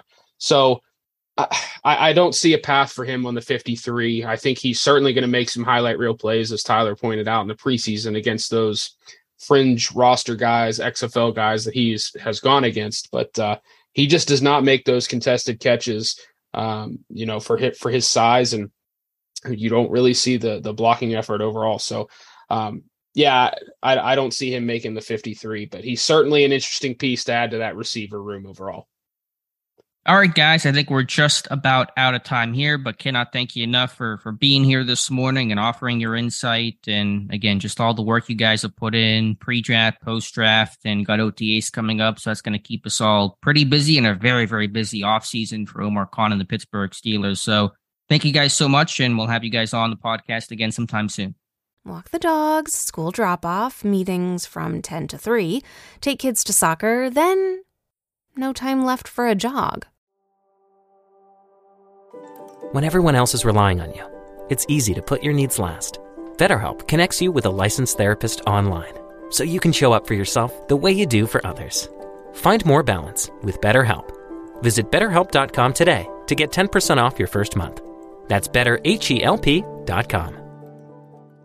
And welcome back to the Terrible Podcast. And again, our special thanks to Jonathan Heitritter, Josh Carney, and Tyler Wise. Those guys do tremendous work and contribute so much to the site. We cannot thank them enough. So be sure to follow all those guys on Twitter. Dave, as always, a good conversation with all of them. Yeah, look, we are blessed to have such good contributors across the site. And I think we got, about 25 people now on the staff in total, contributing in various ways. And the work those guys did and that group of draft team did, we were thankful enough to be able to send quite a few of them on the road to the Senior Bowl and the Shrine Bowl and obviously the Combine. And we hope to be able to continue that process in years moving forward. And just you learn, if you listen, if you keep your mouth shut and you listen to each other and what all these guys can bring to the table, it helps you speed up the process during the off season, because there's obviously so many of these guys that we try to learn about in a short amount of time, and you and me particularly, because we don't really even get really start our draft stuff until the week before the draft starts. So just very thankful to have those guys. All right, Dave, do a couple other quick stories before we get to some reader emails. You've done the legwork of going through all of Hakeem Butler's targets last year for the XFL, or earlier this year, I should say, for the XFL Battlehawks. Your impressions. That article is sticky, top of the page on Steelers Depot. People should check it out. Dave puts in a ton of time, a lot of good takeaways there. What were some of your conclusions going through Hakeem Butler's tape in the XFL? First of all, I forgot how much work 73 targets are. I'm sure at some point you're hoping to have a couple less targets. Can we do 60 targets? I enjoyed that Allen Robinson one. It was a little bit. Yeah, give me like a good 30. Yeah, a little bit less there.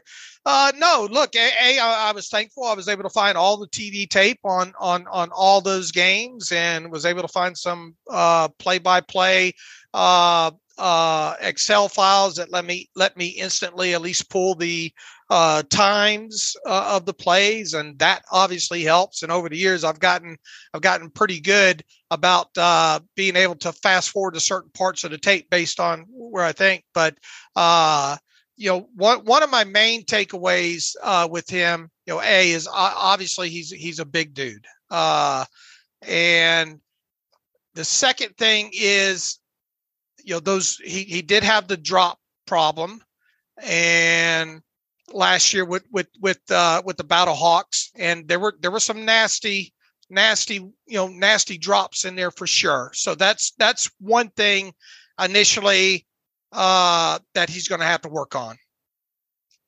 Okay. And so what was there any specific trend in terms of the drops? Was it where he's taking his eyes off the football, kind of the Deontay Johnson issue? Was it maybe some more ones above his head, outside his frame a little bit more? Or could you define if you're able to see any sort of pattern in terms of a potential commonality with some of the drops that he had with the XFL? No, they were all kind of mixed in there overall, to be honest with you. And one, I even shot one out to you guys to say drop or nah, of one in the end zone that was kind of outside. Look, he's got a great catch radius, and a big guy like that obviously should.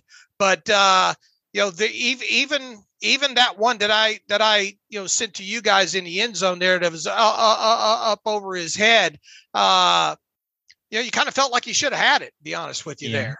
I thought it was a drop. It was high, but because he pulled it back into his body, that's where I kind of went, okay, I'm going to call that one a drop. Had it just kind of hit off his fingertip, I might not have called it that, but I thought when he brought it in, he just didn't secure it the whole way. And correct me if I'm wrong, he had a little bit of a drop problem when he came into the NFL. So, that might be, there does appear on a couple of be some concentration issues. And look, even for a guy his size, you can find some contested catch stuff in his tape and all. He's not as, at least in these XFL targets and all, he could be a better contested catch guy. He needs to, especially when he's coming back for the football, he needs to do a better job of continuing to work back to the quarterback, I think, because that him slowing up at times allows the defensive backs to get there and kind of impact that play. And a guy his he should be able to use that body better as a shield to prevent that kind of stuff happening, especially on some comebacks. His route running, to be honest with you, at least, targets and scrounging around in some of the other tape, it's average. I mean, he's not a twitchy guy. He's a big guy. He can move. He can get off the line. He's not super twitchy. He can run out in space. He can get off the line. I think he does a good job with his hands and arms of gaining separation, especially with the ball in flight at times, especially on some of those slot fades and working from the inner of the field towards the outside. So I think he does good in that area. Yards after the catch, I thought he did a real good job on that. I think nearly around half of his receiving yards last season with the Battlehawks came after the catch, and probably not surprising. A guy that big, if he can get turned with the football moving the other direction, it's going to be tough to bring down. And I think his average was something like 5 point something yards gained after the catch on average, which is obviously a strong number, and you definitely want to see that correlate with him. He catches the ball in all areas of the field, between the numbers, between the hash marks, all levels of the field too. Man, he had a lot of catches within 10 yards of the line of scrimmage. However, he had I forget the exact number. I'm not looking at it, around a dozen or 8 to 10 or something like that of air yards, more than 20 yards down the field. He can catch it, outside of the numbers. He's got plenty of catches in that regard. Now here's one thing that stuck out on tape. They used him a lot on kind of those quick flare outs from the slot, and wide receiver screens as well, too, those quick wide receiver screens. He's got a good, I think, dozen or so, maybe 15, once again, I'm not looking at my numbers, of catches that were 2 or fewer yards from the line of scrimmage. And a good half of those were caught behind the line of scrimmage. But within that, on those kind of catches, I think he does a good job of catching the football and getting up the field, and making yards after the catch there. Seems to have a good feel for settling down in the soft zone areas, that kind of stuff. And once again, he can get on the hoof. I mean, he's not. I heard somebody on the radio say, is he Plaxico Burress? Is he Martavis Bryant? He doesn't have that glide that a Martavis Bryant does. Probably a lot, and Plaxico was so lean, especially early on. Maybe a kind of a 4 or 5 years into his career, Plaxico Burress kind of movement to his game and all like that. But once again, he's not a burner, but he can get up over top. He can stress the middle of the field, seams right down the middle of the field. Seems like he can take a hit, okay, and he can, obviously, once again, he can make yardage after the catch, and that this team needs guys that can get some yak moving forward here, because that obviously was missing from this offense last year. I think he's going to have some special teams ability to him. Now, I haven't looked into that. I only looked into his targets, but I think it would behoove him to be able to play, to contribute some on special teams moving forward. Does he deserve this shot back in the NFL? Absolutely. I think the tape, the XFL tape, will tell you that for sure. And now what he does with it, we'll see. I was looking at our 2019 draft profile when he came out of Iowa State. It's so, fortunate to have those things you can go back to. And we did note in that report his hands were an issue, had some focus drop. So seems like something that hasn't really been corrected, and probably something he'll always deal with and frustrate throughout his professional football career. Let me ask you 2 quick questions about Butler when you went through all the 73 targets. A, was there anything new you learned about his game that surprised you in either a positive or negative way? Was it something that caught you by surprise? I something you didn't expect based on what you knew kind of loosely about him prior to going through all that tape? Just his ability to get up the field, I think, deeper down the field. Okay. And then second question, and you've kind of touched on this already, but I'll tell you one thing one thing that jumped out was a lot of those shorter passes, and that severely impacted his average yards per catch number, and obviously average yards per target number. I was expecting more of a 9 and an average depth of target of about 9, I think, on the little bit of XFL tape that I'd seen. I was expecting both those averages to be a little bit further down the field than they actually were. And then I was surprised to see how many times they used him got the football in his hands so close to the line of scrimmage. I think that goes into my second question of a lot of he got most of the reps in the slot from the targets you saw. Like, I know you've touched on this a little bit, but outside, inside kind of gauged me on how much he was playing of each. Yeah, he moved around overall, and I didn't, in an effort to get through this a lot more quicker, I didn't so much chart slot versus, or 1, 2, or 3, those kind of things there. But he did move. I will say this: he was obviously a lot more closer, to the tackles than not. Okay. And that's notable because the dude's 6'5.5". And so most of those guys are outside type of guys, but he's a guy that has played in the slot and can play in the slot and probably will do that to some degree in Pittsburgh. And that may be one reason why that number was down a little bit in terms of his ADOT and that kind of stuff. But that makes him kind of unique and certainly could be a matchup problem inside and as a blocker as well for the next level. Here's what I wrote in here. In fact, 15 of his 51 catches this past season came 2 yards from the line of scrimmage or closer. 7 of those were caught behind the line of scrimmage. Let's see here. 73 of his targets, 48 came between the numbers, with 8 of those coming between the hash marks in the middle of the field. 25 others came outside the numbers. 11 of Butler's 73 targets came more than 10 yards past the line of scrimmage, and 7 of those went for touchdowns. 3 of his receptions came on air yards of more than 20 yards. He registered 10 explosive play receptions, so 10 of 50, whatever it was, 1 were explosive plays of 20 yards or longer, with his longest one being 66 yards. They used him obviously a little bit in the red zone. I think he got about 4 of his touchdowns inside the red zone. He was obviously that they like to kind of either working towards the middle of the field in that short area, or run those corners or fades to him.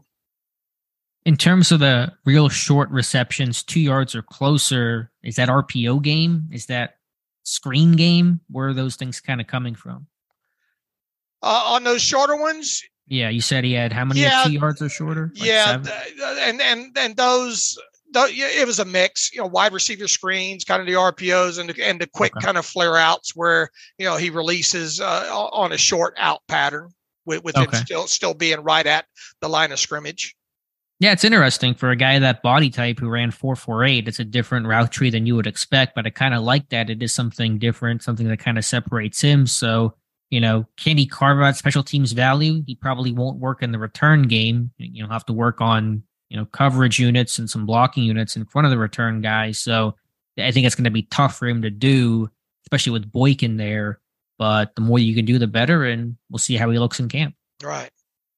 All right, good deal there. I think the last thing to note here, just kind of thankfully a lighthearted story, but TJ Watt posting on Twitter on Thursday of a home accident, you can say, him slipping and falling into his pool. So he's okay, he says. So that's all good there. But JJ roasting him a little bit. And obviously that's some precious cargo. You want to make sure stays okay, stays healthy. He's had enough injuries the last 2 years. You don't want to add any offseason ones to that list. Yeah, boy. No, you don't. Plain and simple. No, you don't. And he's having some fun with it. I know his brother's giving it to him pretty good, but thank goodness he wasn't hurt. And I bet there's like 50,000 people in Pittsburgh now willing to clean his pool for free. Yeah, for sure, for sure. What is that thing he was standing on? He has so much money, I don't even know what to call some of these things. It's the walkway. It's not stairs in his pool, but it's in the pool. What is that? Just a ledge, a lip? Like a lip or whatnot, I guess. Kind of a shallow, wet, dried lip, I guess. I don't know what you'd call that thing. Some fancy living there for teaching. What's the thing in the corner? There's this little roped off. Is that like a jacuzzi, or is that just the way the pool is shaped? Who knows? Yeah, it's some. We were an above ground pool kind of family growing up. We were too. All right, Dave. Anything else you want to get to today? No, I think that's got most of it there. All right, and that's plenty to talk about for a Friday in May. So let's get to some reader emails and close out today's show. All right, let's do it here. Let me cycle through them here. And again, just upcoming on the Steelers' schedule. Tuesday, first day of OTAs, where the whole team, it's voluntary, but you expect basically everybody to be there. I would also expect Alex Highsmith to be there, so that will kick things off Tuesday. And Monday, Kenny Pickett will be on the Football In podcast with Big Ben, and so that's already been recorded, but it will go live on Monday evening. All right, Brett Nile, a couple of questions about Zach Gentry. There's been a lot of talk about cutting him lately. I have a couple of questions about that. Now, in my opinion, you cut him, someone else will claim him since he's on the 4-year benefit contract with a reduced salary cap hit. My question is, if a team claims him, obviously they have to take his salary, but which number would they have to count towards the cap? Only if the Steelers could sign him to that contract, but if they cut him, does the claiming team get that benefit? I don't. You know what? I don't know that answer to that question, because obviously I don't think we've seen that happen before overall. So the benefit comes from the league, so I would imagine that the league still pays the benefit there. Right. And I would think whatever the rest of the base salary is and all like that. And obviously if there's any kind of signing bonus in there, the Steelers, the $152,500, the Steelers would have to eat that. So I'm not sure overall how that would work if you cut him with that being a benefit contract. I don't know either, because this is a relatively new type of contract, right? In terms of this, was that like from the 2020 CBA that got created? I think it might be. I can't remember. It seems like it was part of the new CBA. Yes. Okay. But my guess is because when you claim a player, you get his contract. So I imagine the contract would stay the same. It would just be a quirk in the system of that benefit that usually is only for the team that is re-signing a guy that goes to the claiming team. But I imagine it would probably stay as is. I would imagine it would too. I mean, I wouldn't, you're not going to take pay away from a guy. Right. So I don't think it would change. Real quick, good question for multiple reasons, but also got me thinking. The Steelers Twitter account Thursday tweeted a photo of the tight ends flexing, which is, fine social media fodder.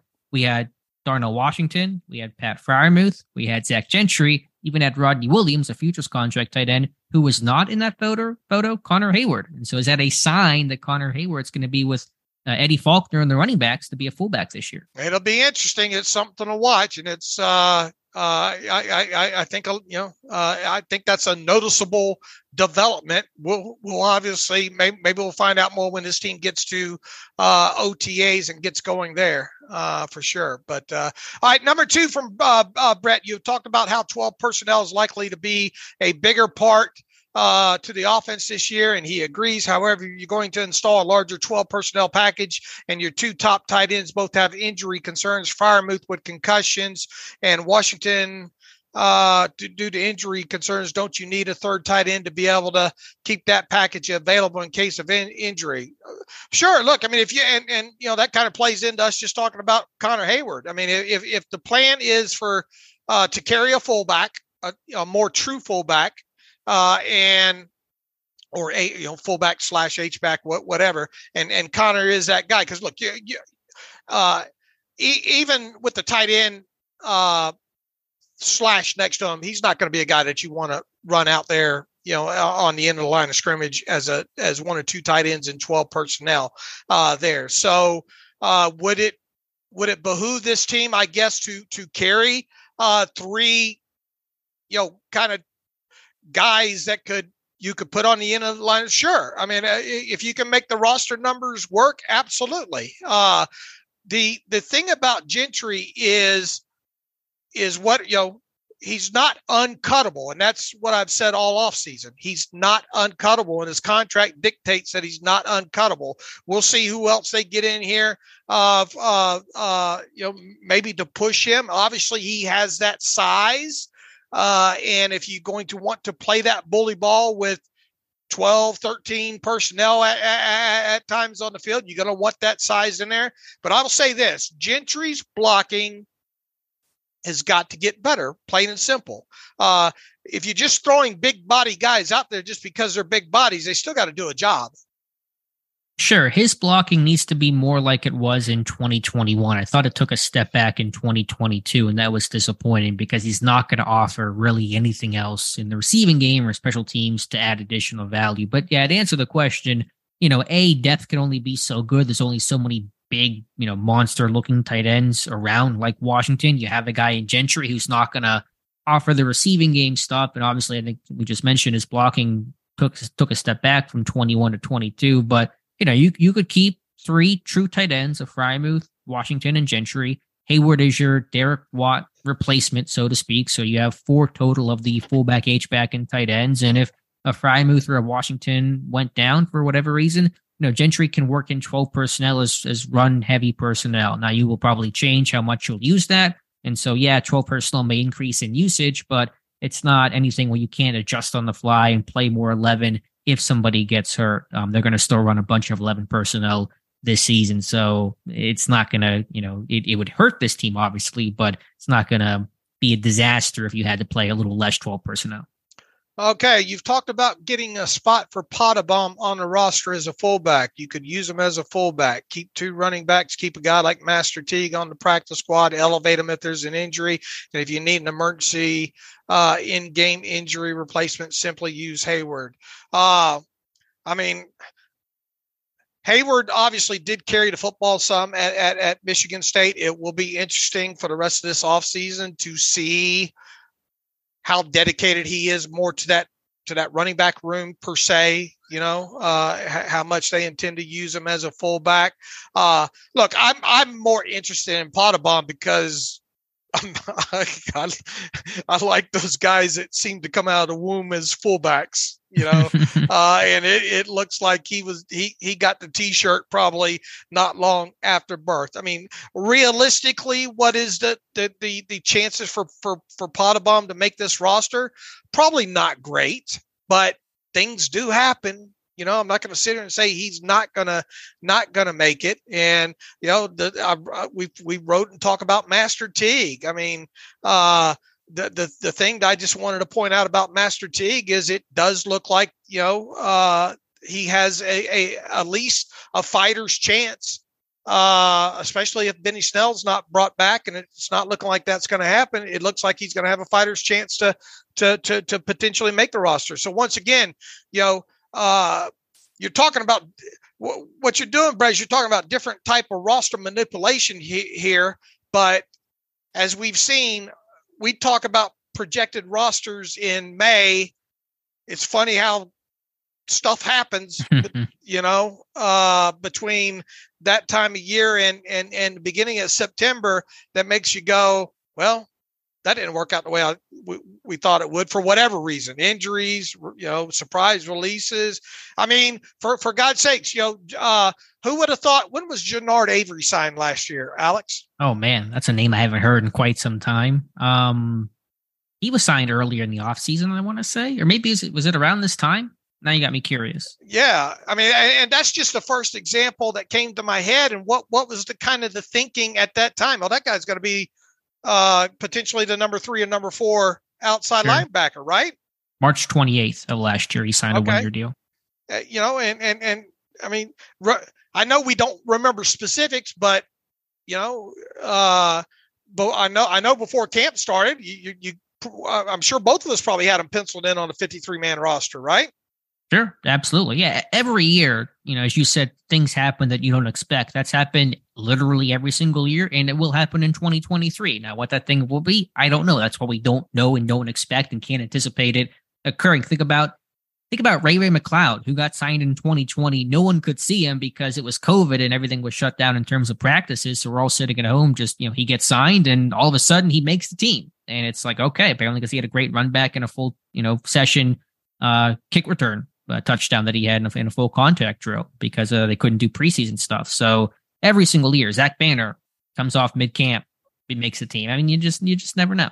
Right. And look, maybe Pottebaum comes out there and he's a guy that you just, you decide you can't keep him off the roster for whatever reason. He'll obviously have to contribute on special teams, but I bet that's in his blood too. Hey, he's a linebacker. I mean, he's done it. I mean, if he makes the team, it'll be the same path as Rosie Nix, who made it not for what he did as a fullback initially, but because of the special teams. He blocks that punt against Carolina after a really good summer overall. That cements a spot. To answer the question about, carrying two true running backs, you're not going to do that because if you lose somebody in the first quarter of a game, you only have one running back left. And so, yeah, you have Teague you could call up, but he's not going to help you in game. And I know Hayward's there, but it's been a couple seasons since he's played running back. He's not going to carry the ball much this year. He carried it a little bit late last year, but you don't want that. You're risking trouble there. So if you want to try to start carving out ways for Pottebaum to make it, I'd have to see what the roster construction was like when Rosie Nix made it all those years ago when they carried two fullbacks to start and Will Johnson and him. It would probably have to be where you go 5 receivers, 3 tight ends, 2 fullbacks, and Hayward and Pottebaum.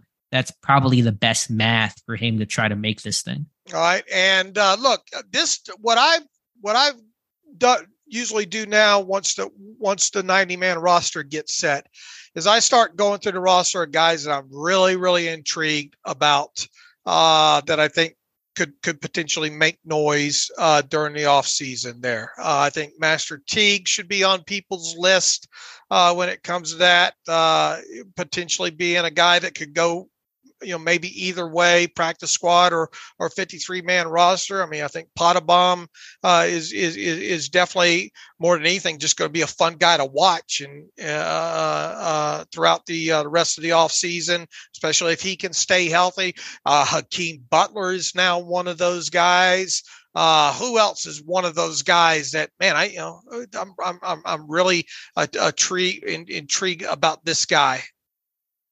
Yeah, I think you hit on, and you're saying like more new players that we haven't had eyes on before. Pretty much. Well, I mean, look, even the backup center, Ryan McCollum, that's a guy that even though he's been around, kind of interested to see what he can do. And then obviously you're going to talk about the draft picks and really all of the undrafted free agents there. But I mean, there's just certain guys that you start going through this time of year and thinking, that's a guy going to be, trying to keep tabs on. Wonder what happens with him. Right, because my first thought went to Mark Robinson, a bit more of an obvious name, but I really want to see his year number 2. I think he could still beat out Landon Roberts for that starting job and see significant play time right away. But yeah, it's. I mean, I did the math for an article on Thursday. I didn't get the chance to compare this year over year. I know roster turnover occurs each year. And some of this is like guys playing 15 or so snaps and then they're gone. But 27 players that played snaps for Pittsburgh last year are no longer on this roster. Another 5 guys are guys that are potential cuts or may lose a starting role in Dan Moore, Kevin Dotson, Gentry, Loudermilk, etc. So, I mean, we're talking about, again, I mentioned this, I think, on Wednesday's show, something like probably 25 to maybe even, 30 different names on this roster from one season to the next. It has been a pretty ridiculous amount of roster turnover. That kind of plays perfectly into this next email I got from David Ricards here. He says, Dave and Alex, it feels like Omar is really turning over the bottom of the roster. Has this season been above average or am I off base? He says, thanks to the Depot team for coverage. He says, I know Dave doesn't drink anymore, but he should treat the group to drinks at the Carnival bar next time they're out for the Shrine Bowl. It's fun for under 30 crowd, assuming it's even still open. Yeah, I'm not even familiar with a Carnival bar is, and these guys are usually busy from the time we go out to eat when these guys come to Vegas for the Shrine Bowl right when they get here. But I mean, they, and then obviously they, after practices and all, they go get a bite to eat or whatnot and all like that. But, I usually have to be tethered to the computer at the Metroplex while that's going on there. But as far as is this season a bit above average? I guess we'd have to look back, and all like that. But it does feel like the churn is above average for sure this offseason. I would say so. And again, I can't quantify it. And there is some of that prisoner of the moment where you kind of forget about, 2022, there was a big free agency class and a fair amount of change there. But I would probably venture a pretty solid guess that you're seeing a lot of turnover here. And again, that's partly because I know the cons of promotion in-house hire, but it's sold new GM and you have Andy Weidel that comes in. And when you do that, you typically have a fair amount of roster turnover. This, roster wasn't the best last year. They were 9-8. At the bye, they were one of the worst teams in football. So, that's to be expected. It's unusual. It's a bit uncomfortable for Steeler fans because they're not used to that kind of change in one of the main key decision makers. But this team's kind of really been refocused in terms of its vision, who they want to be, how they want to win. And so you're seeing a lot of change that comes along with that.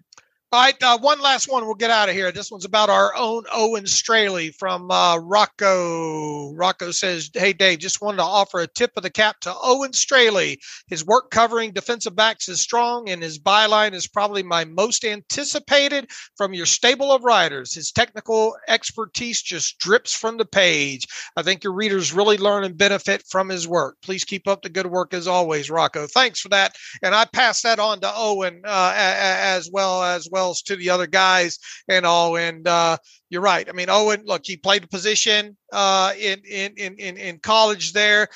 We've leaned on him several times for defensive back stuff, even in season when we're not too sure about a certain coverage or an assignment. And you usually pass that right on to him and he's able to decipher it real quick. And Owen's, I can't even remember how long Owen's been with me now, but several years. And obviously now he's getting his feet wet in the college coaching ranks, and couldn't be prouder for him of that. And Rocco, you're right. You read his work on, and he asked for Dolphins versus Steelers tape just today, and he just did something on Patrick P. I don't know what he's got up his sleeve here, but look for another defensive back related post from that, because he is very good at what he does. I think it's something on Levi Wallace. Him and I were talking about brainstorming some ideas, so he's kind of diving through the tape. But yeah, it's always good to have smart people on the site and people that know a ton about a specific position. I think our whole site has been built on kind of the really passion, the focus, energy on one particular thing. Of course, the Steelers, and when you bring in guys like Owen that know the particulars of defensive back play so well, that can explain it on a whole nother level. Really makes you appreciate the position, the nuances that come along with it. We both learn, and I think our readers learn too. So thank you, Rocco, for noticing that, for appreciating Owen, because he does a fantastic job. Amen. All right, Alex, shall we get out of here? Yeah, we'll come back on Monday, and who the heck knows what else we'll be to talk about. Odds are there will be something to talk about. We keep talking about we should do two shows a week, but I don't know if we're going to get to that point hardly at all, because it has been just an active cycle. All right. In the meantime, you can follow me on Twitter at Steelers Depot. Follow Alex on Twitter at Alex_Kozora. Follow the show at Terrible Podcast. Email the show, theterriblepodcast@gmail.com.